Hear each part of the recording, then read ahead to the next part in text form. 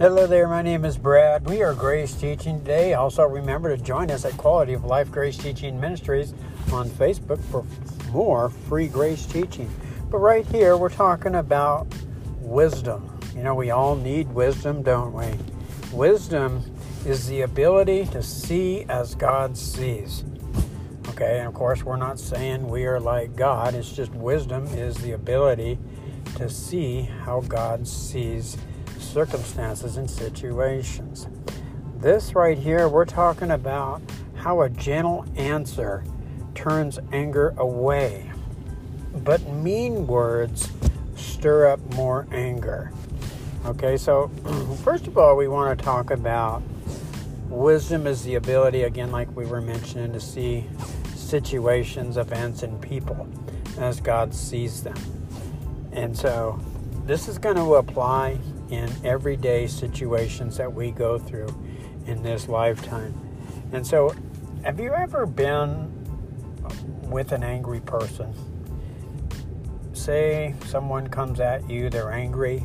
You know, maybe you did something to offend them. I know I've done that to a lot of people. I just have that way about me. I just tend to offend people, especially angry people, because I'm clumsy and I make mistakes. And so when you have someone that's angry and they get upset at you for when you make mistakes, a lot of times we have to be careful with our words there.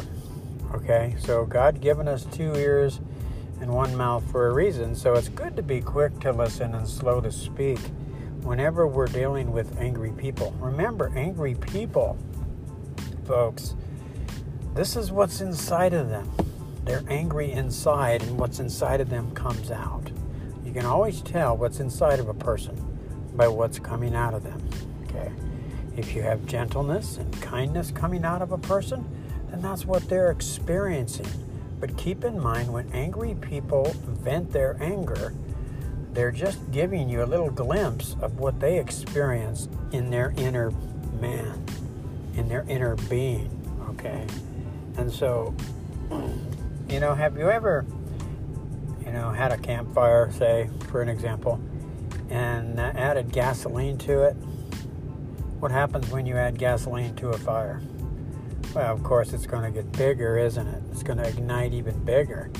And that's what happens when you use mean words in response to an angry person. It'll stir up more anger in that person. So how do you extinguish that fire, so to speak, if fire symbolized anger in a person? Well, a gentle answer. Sometimes no words at all. So a gentle answer turns anger away. Okay, I'm sorry. I won't do it again. I'll be more careful, as an example. Okay? So remember, anger in a person is usually caused from an unmet need that he or she might have. And remembering to use gentle answers will it'll turn anger right away.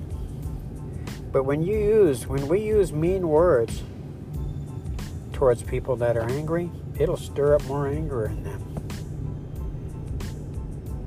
Man has a way of saying, what's wrong with you? God never does that. God doesn't say, what's wrong with you? He just says he keeps no records of wrongs. He's not easily angered with you. Okay. So, man says, what's wrong with raising my voice to make a point? God says it makes them madder. It'll make them angrier. The scripture that we were quoting earlier, we should be quick to listen and slow to speak, comes from James 1:19. And if you were wondering where that comes from. But a lot of times, if you're like me, you're just the opposite. I'm not quick to listen and slow to speak. I'm usually quick to speak and slow to listen. And again, James is going to give us a need for dependency on Christ to live the Christian life. The Christian life is not hard to live, folks. We can't live it. Only Christ can live it through us. Remember, Jesus died for us so he could give his life to us, so he could transmit his life through us. So be encouraged. This has been Wisdom, and we're going to continue this series. This has been A Gentle Answer Turns Anger Away. God bless.